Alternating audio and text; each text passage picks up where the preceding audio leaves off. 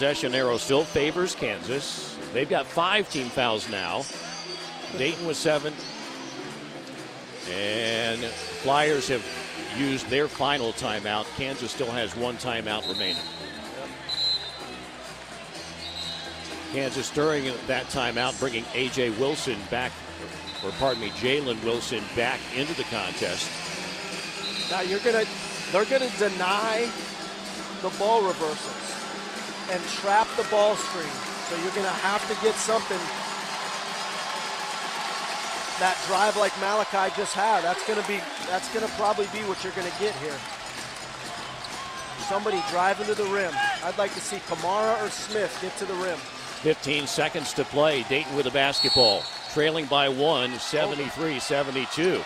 Dayton needs to get the ball inbounds. They do. Kamara makes the catch, hands the ball back to Smith now. Gotta go. Down to 10 seconds, 9 seconds. Smith penetrating. Smith to the rim. Shot is rejected. Picked up by Amsil. Mustafa fades away. It's good!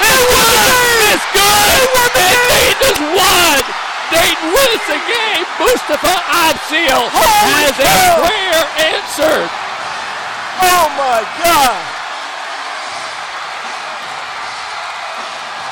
What a finish! He couldn't see the rim on that. He faded away. He Let's up go, high. baby! It kissed off the front of the rim, high off the backboard.